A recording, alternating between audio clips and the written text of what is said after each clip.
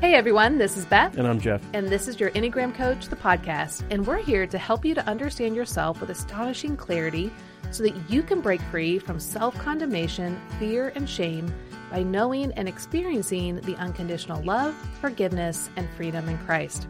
Well, we're on YouTube, so hopefully you're going to head over there, watch this podcast, and make sure, if you're there, hit like and subscribe so you don't miss any of our new content. I mean, you guys got to check out YouTube because you're missing out on my beautiful melon. I mean, it's gonna, it will change your day. Of course, I thought you were going to say my beautiful wife.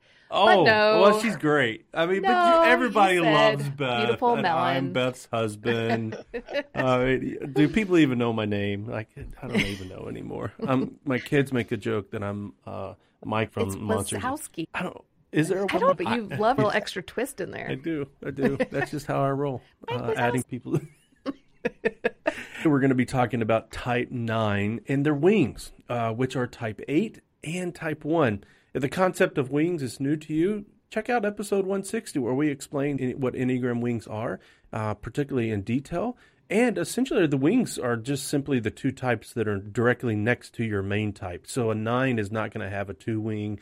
They're not going to have a 6-wing, and it's just the two next to it. So I'm a type 6, and 5 and 7 are my wings. And since Beth's a 9, well, like I just said, 8 and 1 are the wings. So we get to dive into my wings today, which is going to be awesome. And we have two special guests. But before we go there, let's talk about the main type, because we still remain our main type. You're still a 9 no matter what. Exactly. So, and that comes with our core motivations, which is the driving force behind your thoughts, feelings, and behaviors. And your core motivations are the core fear, desire, weakness, and longing. And it's going to see the world in a particular way, interpret it, and then react to it based off of how it views the world. Now, what's interesting is your wings also have core motivations. It sees the world from its vantage point, and it's going to try to influence the main type to think and feel the way it does because it thinks it's right. So today we get to see how our type 1 and our type 8 wing thinks it's right and is trying to influence us as type 9s. Well, because we have such a significant relationship with these various connecting types, especially the wings, we're going to be referring to wings as part of us. And we talk a lot about this in our new book, More Than Your Number, so be sure to go check that out because it's going to really open your understanding to the various parts of your heart. And maybe that's new to you, even thinking about that there are various parts of you. But here's the clue that it's true is that you're already using this language. Have you ever said something like, well, part of me wants to do this, part of me wants to do that, or part of me feels this way, but part of me feels something exactly the opposite of that? Right. And so, but the key is that even though these are parts of you, you're still your main type with all the core motivations that come along with being that type. But we are influenced by these parts that can come from there with their core motivations as well. Mm-hmm. As we talk about type 9's wings with our guest, whom we're going to introduce in just a moment, keep in mind that they're always going to be their main type with those core motivations. Type 9 will be leading the way. But what you'll hear today is how in certain situations, relationships, or experiences, their 8-wing and their 1-wing parts are going to start showing up, and they influence their behavior both in positive and negative ways. That's healthy and unhealthy ways. Yeah. So before we introduce our guest, let me just paint a picture of us type 9s. We are called the peaceful accommodators.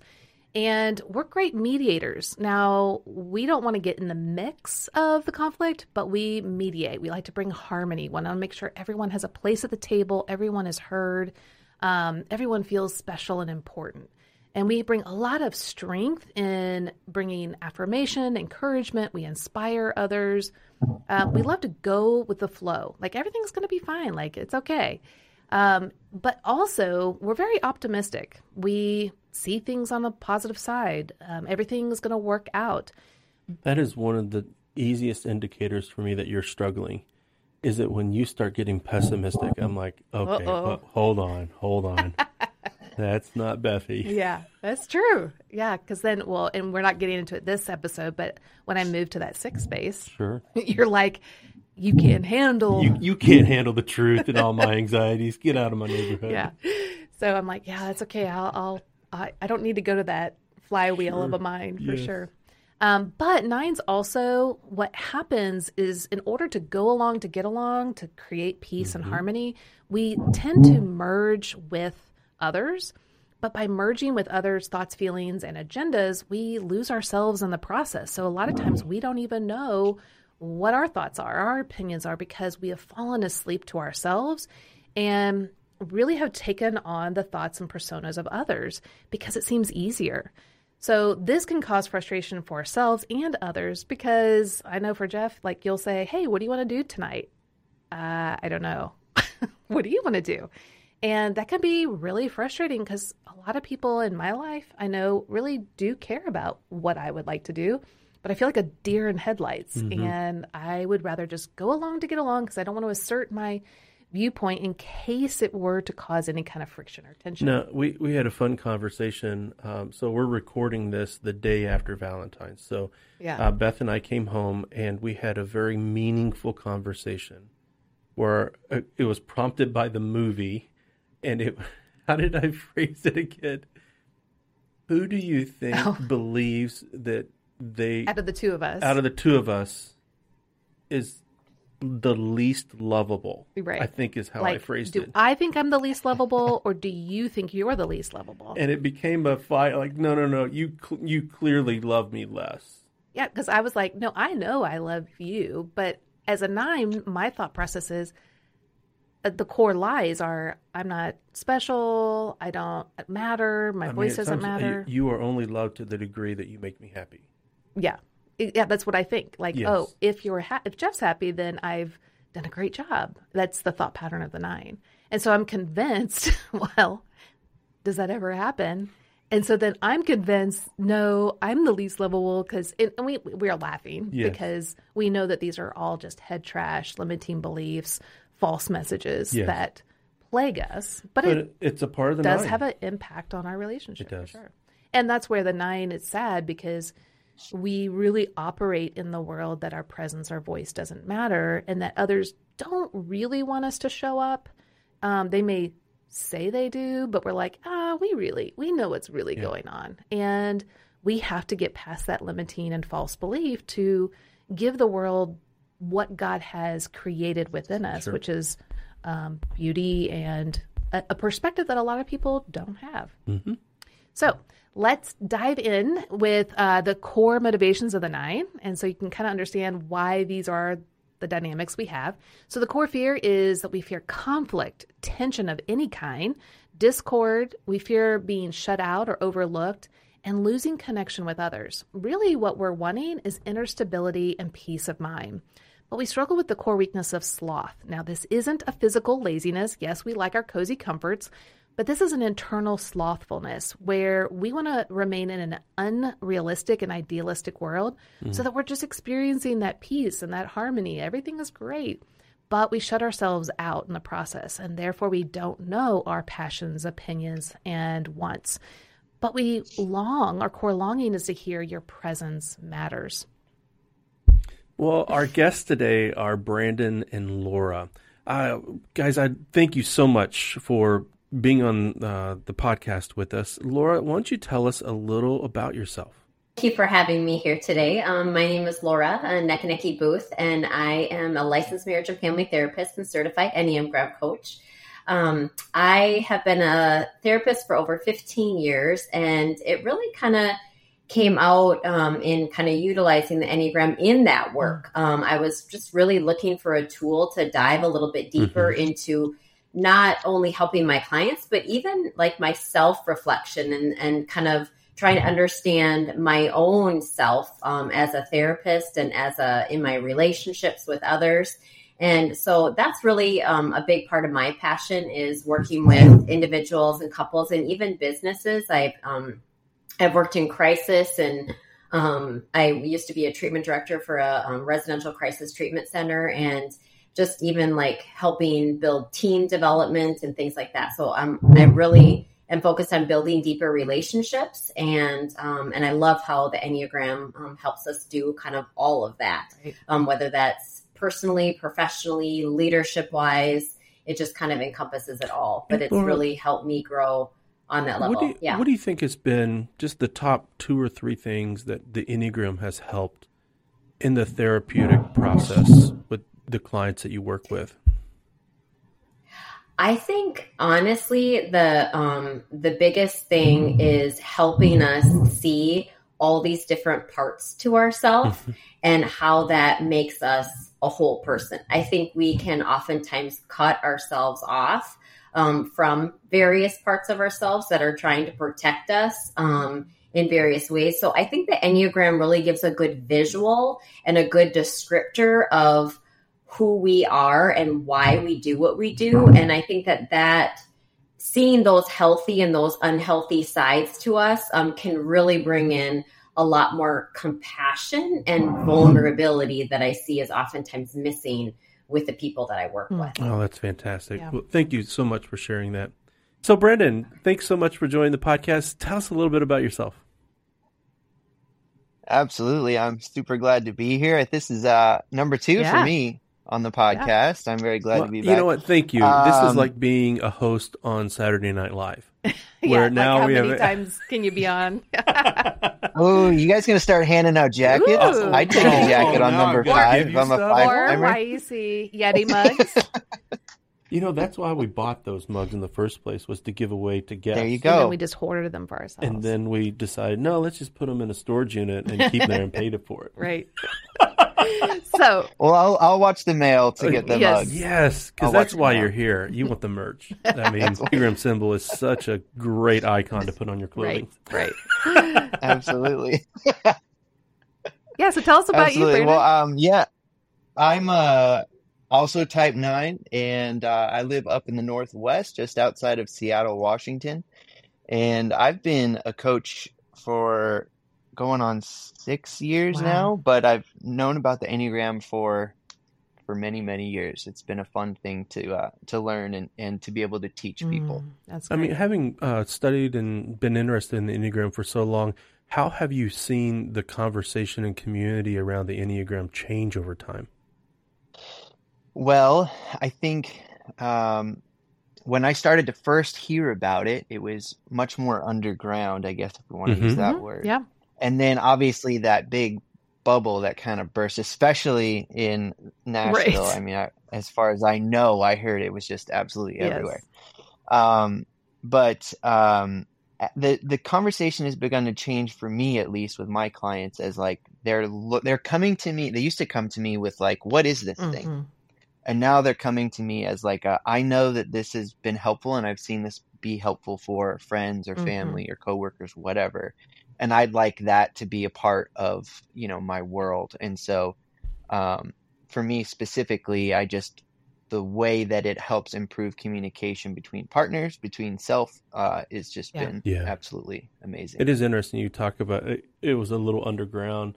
So for years, Beth and I, for over a decade, were reading about the Enneagram, and I was a pastor at a local church, and so there just wasn't any gospel-centered approach to the Enneagram. So we took all that time to really assess and also bring language to it that would help those that want to see it and want to use it from that gospel-centered perspective, an actual way to do that. But I remember, like, many of the authors were not Christians, so they weren't writing books from a biblical worldview. Right.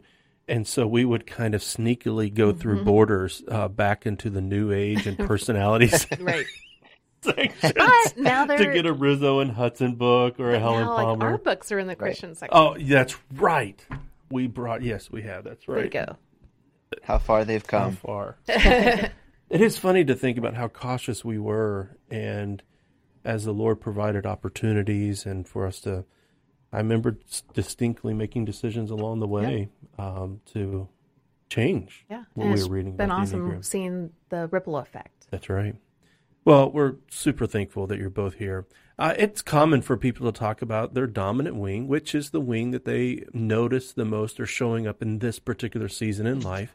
And many out there believe that they may only have one wing, but that's actually not the case. Just as a bird has both wings, has 2 wings, so do all the Enneagram types. And it's important to be aware of them because, like I said, we have a relationship with them. And so for the 9, it's the 1 and the 8.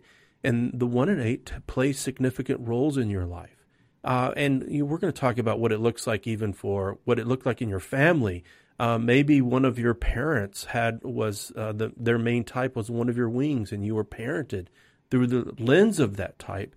There's reasons why these wings exist, and understanding them is really going to be helpful as you think about what it means to be you and living in God's world, being made in the image of God to reflect something of Him. Yeah. So let's dive into type 1, the wing that we have is type 1. And type 1s, they come with the perspective of being objective, detailed, more logical and serious. They're also more emotionally self-controlled. And so what you're going to see when that kind of partners up with a type 9 who wants to be, even Steven or even keeled, you've got, the type 1 who's trying to button up the emotions, and the 9's like, yeah, let's just keep it kind of neutral. So you're going to see a type 9 that is less emotional and a little bit more withdrawn, a little bit more quiet.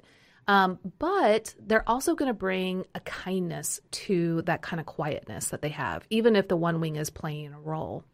Now, one other thing that you'll notice is the motivations of the type 9 is a little bit different with that one wing. So the 1 is all about ethics and morals, procedures, doing it just right, making sure that everything is perfect. That is the idea of the type 1. But the 9 is really fixated and focused on other people, making them happy, their agendas, going along to get along. But the 1 is really about those ethics and morals. So what you're going to see is the type 9 trying to please people perfectly in the way they want to be pleased, in the way that ethics might land on them. So it's just a little bit different than the hard, fast rules of the type 1. You're going to see this blend of empathy and compassion that also comes along with that type 9. So let's start with you, Brandon. How does your healthy part type 1 bring in that logic, that wisdom, that reasoning, groundedness, but also coupled with that 9 that softens it a little bit? How does that show up in your life and where? So my staff, so I have a company I run out here in Northwest, and I see that come to life in when I have to communicate hard things to staff. So when things are done incorrectly or poorly and they need to be corrected, there is a way to, there's a tact. Is a word. The word I love is tact, to have tact. And I feel like that is for me, a really great melding of the two, of being able to say, you've done this incorrectly, here's the way to correct it, but also, what are you bringing into work this week or today that's taking you off your game? Because I know you've done it before the correct way.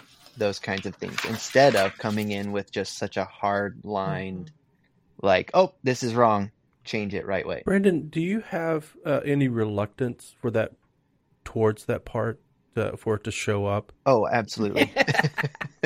Yeah. The way I experience it, it's almost as if it's don't make me have to bring out my one wing. Exactly. I really don't want Perfectly to do said. this. Yes, perfectly said. Because I don't. Yeah.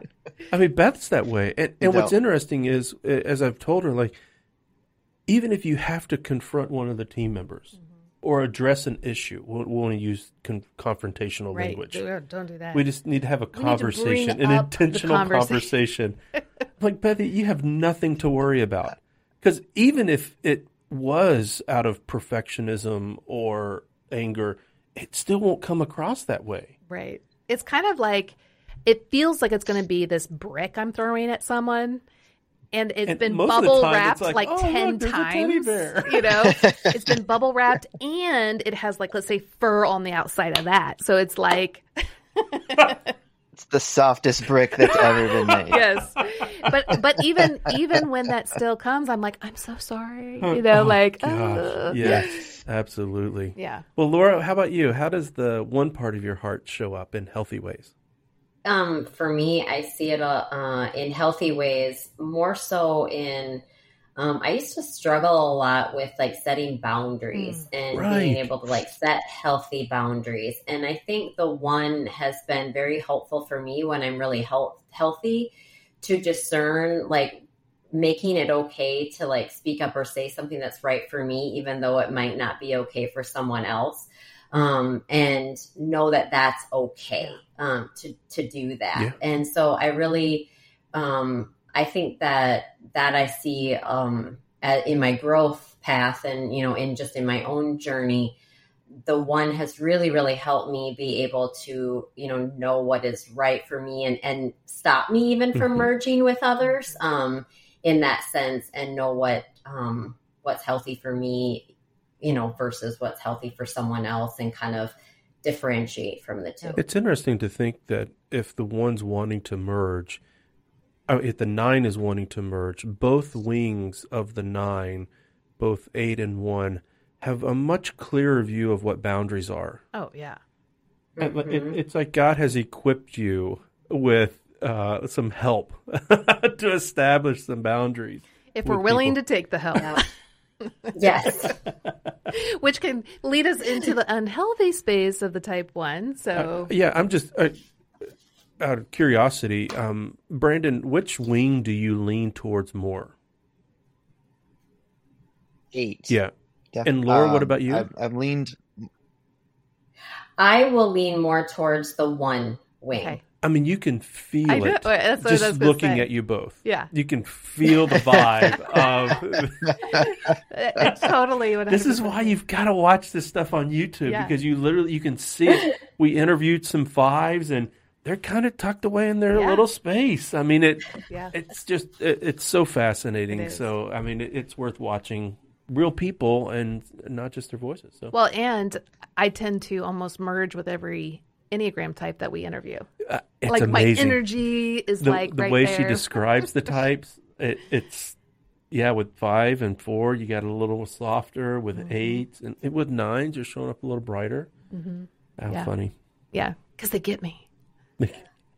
That's right. So why don't you describe a little bit of the unhealthy one? Here's where the unhealthy part of 1 can show up in a life of a 9. As we talk about the wing 1 unhealthy characteristics, it's important to keep in mind that it has positive intent. It has good intent. It is trying its best to resolve the heartache of the type 9. So the 1 wing can make you quick to judge, maybe condemn others while justifying yourself based on your high standards, principles, and morals, which can be tough for the 9. There's a lot of ambivalence. Like, I don't want to be judgy, but I feel there's a part of me that is. It can show up in passive aggressiveness, impatience, judgments, and really exude through your body language. You might experience some internal conflict when upholding your voice and moral principles. And actually, can you go back a little bit? Sorry. Got it.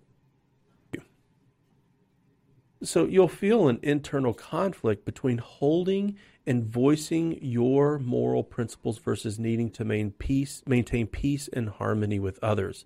So when I think about it, how it shows up for you, Bethy, is when you might express to me your frustration with something, but you wouldn't voice it in frustration to somebody who might change it or who's made the problem. It may show up as guilt and shame, particularly towards yourself whenever you didn't make someone happy.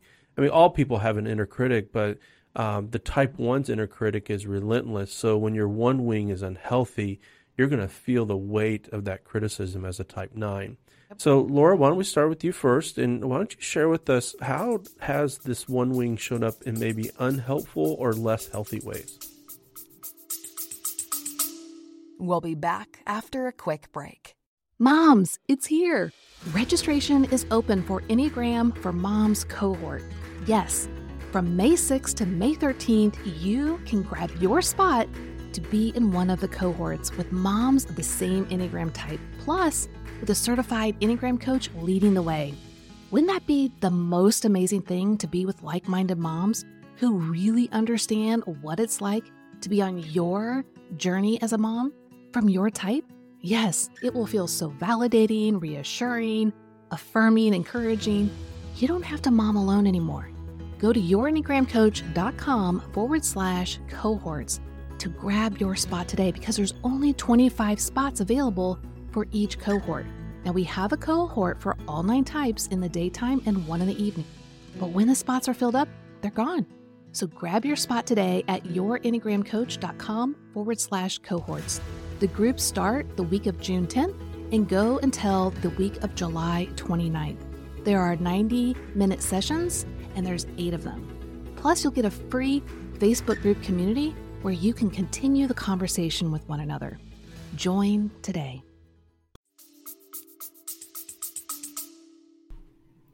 I think one of the things that I see most, and even when I reflect, I was that kid growing up that could not stand anyone being mad at me, and a lot of it had to do with feeling like I did something wrong, that right versus wrong, and even if I didn't necessarily do anything wrong, I would immediately want to apologize for that. So I think the unhealthy one wing comes in me really critically when something is, amiss, or there's a conflict or a discord or something like that. I automatically think that I have done something wrong, and that part in me feels like it, and then therefore I'm a bad person, kind of a thing. I see that coming out in unhealthy ways, and I have to really be conscious of that.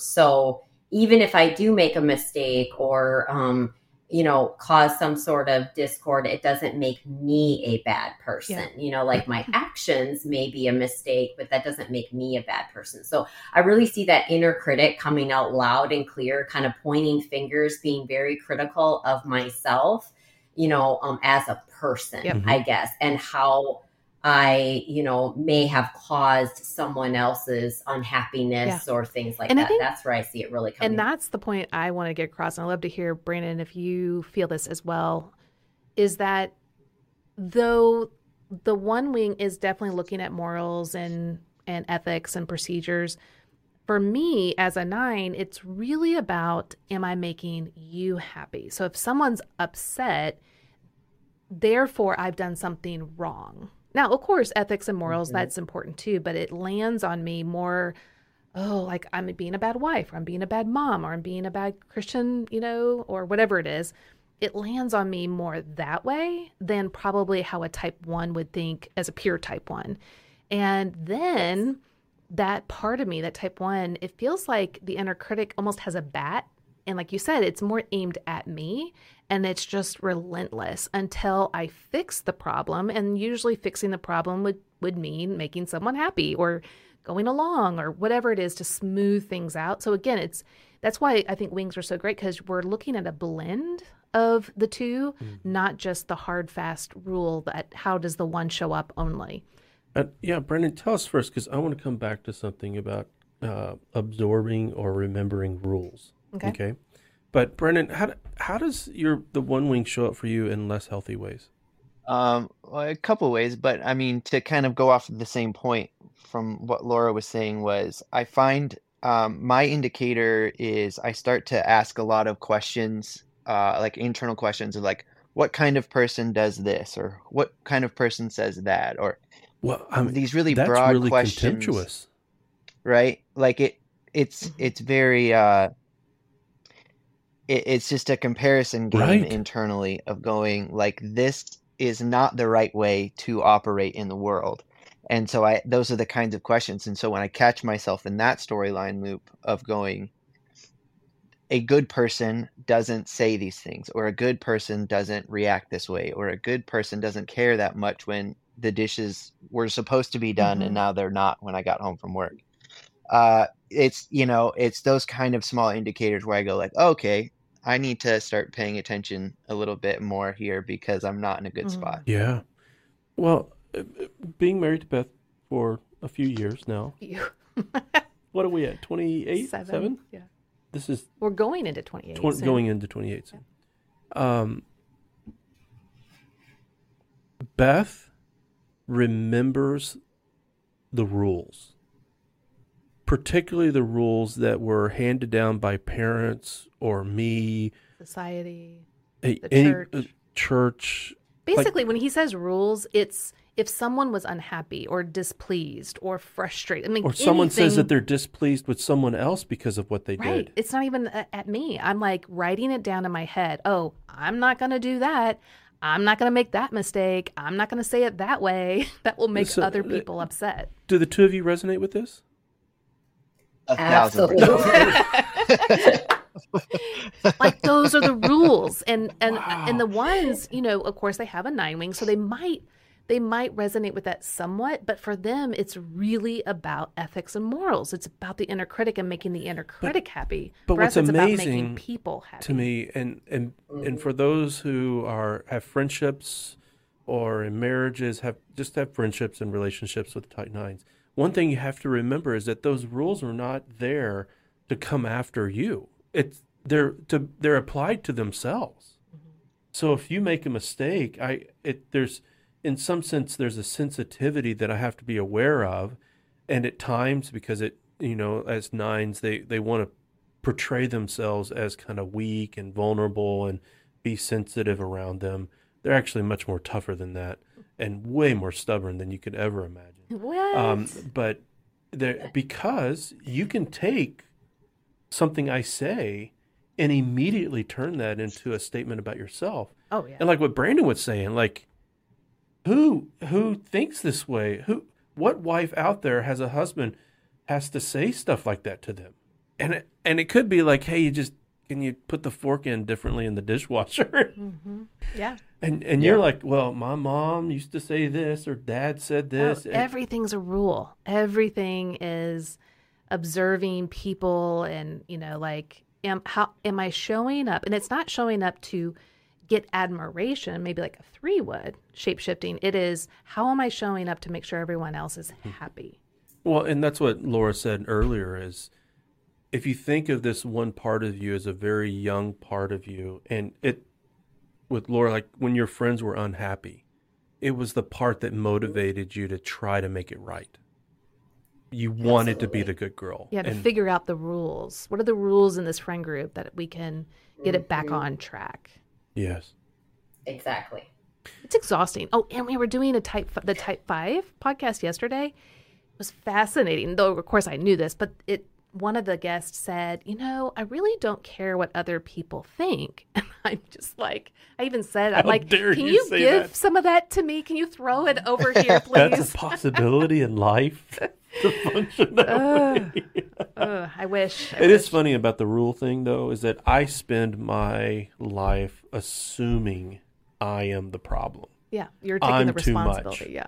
And for you to have the audacity to think that you're the problem, I'm sorry, sweetie. So here's another, we're going to battle it out. Who's really the problem? Who's really wrong? Okay, well, let's head into Type 8 wing, and this is more my dominant. Those are 2 strong wings. Like I have 5 and 7. 7, big, showing up, happy, fun. 5 more. Which but what? 1 and 8, man, there's some energy there. Exactly. So let's talk about the 8. So this is the one I use both of them quite a bit. Whereas like your dad uses them, both of them hardly ever. I'm not even sure he has wings. Exactly. He's more like really a penguin. Like a T-Rex. He has them, he just doesn't use them. Well, Laura, how can people find out more about your coaching and what you are able to offer in leadership? They can find me at infiniteclaritycc.com or at Infinite Clarity on Facebook and Instagram and LinkedIn. Oh, great. Fantastic. Thank you, Laura. And Brandon, what about you? I'm over at aimandanchorcoaching.com, and you can also find me Instagram, TikTok, same name. Aim and Anchor. That's awesome. And you both are on our network, right? That's right. So go to myenneagramcoach.com, and you can put in Brandon and Laura's name, and you can find them there as well. That would be awesome. So thank you so much. If you really want to learn more about the wings and all the things associated with the Enneagram, head on over to yourenneagramcoach.com.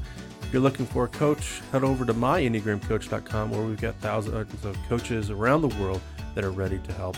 And for those of you who want to bless others by becoming a certified Enneagram coach, our team is waiting to hear from you to help you to accomplish the dreams that you desire, to use this understanding of yourself and how to serve other people so that they can experience the same. Yep, and that's at yourenneagramcoach.com/BEC.